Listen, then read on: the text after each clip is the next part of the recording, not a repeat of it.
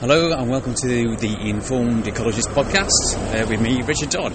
I just thought I'd take a moment to actually discuss something that's been on social media quite recently, and that is the use of the notification or informing us about ecology and the use of netting particularly over hedgerows and trees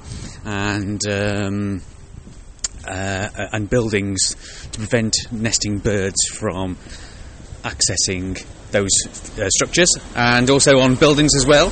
So the reason why I'm asking this, I'm on Silver Street in Cirencester, where there was a call for or a notification of some netting going up on a building to stop birds getting in. But the one thing, netting itself per se is quite a controversial subject. It can be used in context, but on a site for good effect. But it has to be used and monitored.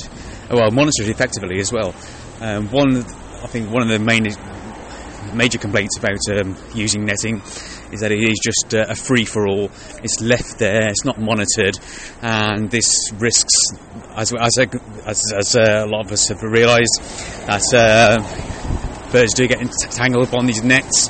There's holes in there, and can lead to both an unlawful breaking the law for disturbance, but also, of course, injury, or even unfortunately killing of nesting birds themselves, and maybe even other wildlife as well.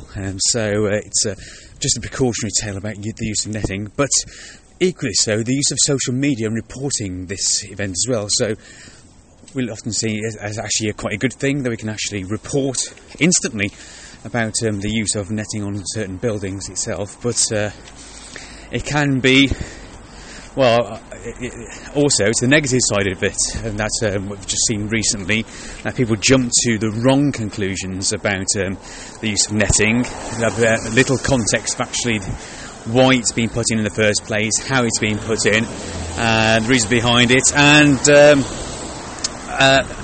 one aspect of this is, as I say, on Silver Street in Cirencester, where there's quite a bit of backlash towards the owners of the building, who, in their eyes, all they were doing was preventing actually falling tiles from coming crashing down upon people's heads. So it's from a health and safety issue that they put up this netting, and rather than actually talking to the owner of the building or the developer, and some people just take it into their own hands to actually just vilify those sort of people, to the detriment of actually causing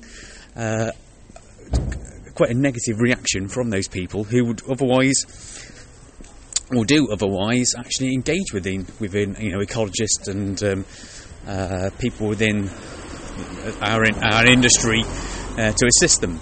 So what this case has done is actually turn against the owner of the building, who's now actually probably can't stand nesting birds and bats and probably other wildlife as well. So it's actually had a negative reaction, and it's also led to people putting out telephone numbers of people who should try to get those people to contact them and say, to actually tell them how bad this is really. And I know I'm waffling on a little bit now, so I'm just going to sort of wrap this up by saying that some of these things can have a positive effect, so using nets in a correct manner, but on the overall it should be a last resort.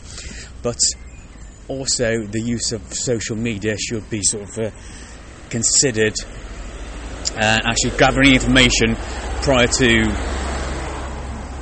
vilifying people. I think that's one thing that we shouldn't be doing, and as the naturalists, I think we have a duty to obtain that information. We constantly go on about relying upon information and results to justify the recommendations that we do make, and it's just in the minor, a few people who have got maybe a little bit of knowledge who are maybe causing detriment to sort of our profession itself. I don't know what you think. Let me know. I may have got this completely wrong, and there's no issue at all. And in fact, we should be condoning these people putting up the nets, and it should be not allowed at all. But I think there's a place and there's just a cause for things like this to happen. So I'll leave it there at the moment. Please do get in touch on this very short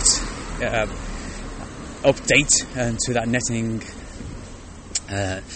As a netting sort of on for nesting birds. Okay, have a good day and speak to you soon. Bye.